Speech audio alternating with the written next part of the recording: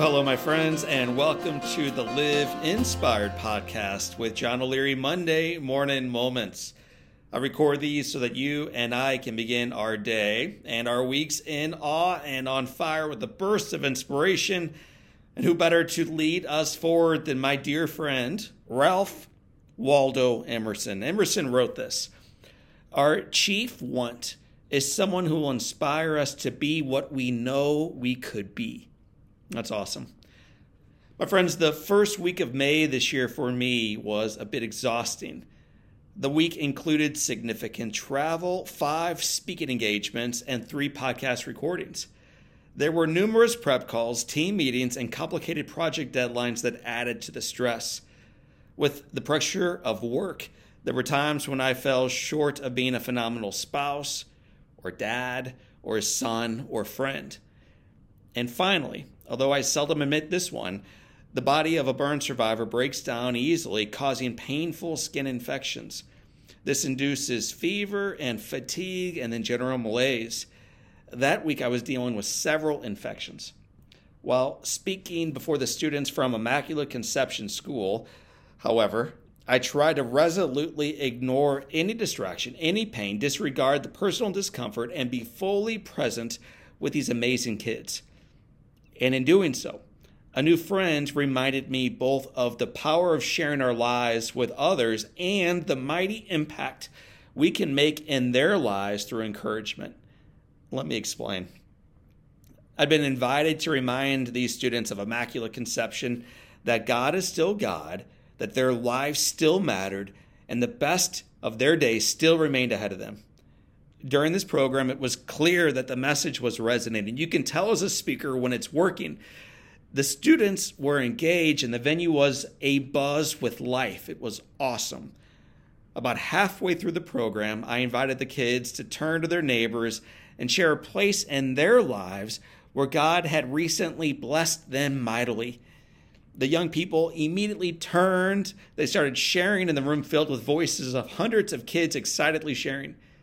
After a few minutes, although it took a little coercing, I settled the room down and asked if anyone from the entire school might be willing to share with everybody else. Many of the little hands elevated, they raised, and eventually I called on one girl seated near the front. Lily was her name. Lily flashed a beautiful smile. She wiped her joyful eyes as she prepared to take the microphone from me. I approached, I thanked her, and then I knelt before her to let her speak. Lily shared it had been a difficult year for her. She, though, was grateful for this day. She was grateful for this school. She was grateful for her faith and for her family. She was particularly grateful for the friends who stood by her even when things were hard for her. Lily paused, and then she added that she got through the difficult days, and there were many of them, with their help. It was a tender moment. It was an honest moment. It was a beautiful moment that moved everybody, and it wasn't over yet. She got ready to hand the microphone back to me, but then before she did so, she spoke even more adamantly. After looking around at all of her schoolmates, she added, "And you all need to listen to this man. Do you have any idea how much courage it takes to stand before all of you and share a story like this? Do you have any idea how hard this man's life must be? Do you have any idea how lucky we all are to have him with us today? Please listen to him and be grateful that he's with us. I am." And she hands me the microphone back. It was one of the most surprising and humbling moments I've had as a speaker.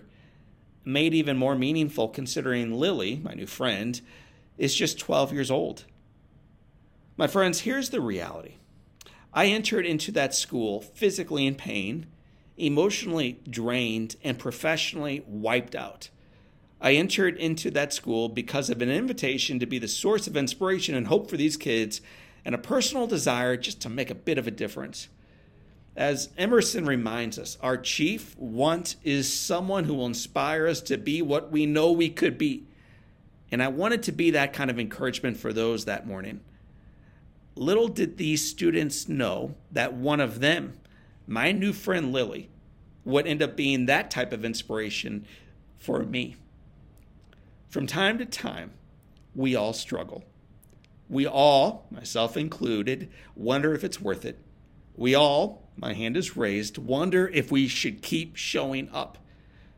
Today, let's remind a community longing for hope that God is still God, that their life is a gift, and that the best is yet to come. Let's strive to offer a kind word to someone in need. It goes a long way. Just ask Lily, or if you prefer, ask her new friend, John O'Leary. My friends, I want to thank you for being part of our Live Inspired community. I want to thank you for tuning in to these episodes, and I want to remind you that the foundation is firm, the headwind may be real, but the best is yet to come. So for this time, and until next time, my name is John O'Leary. Today is our day. What a gift. Live inspired.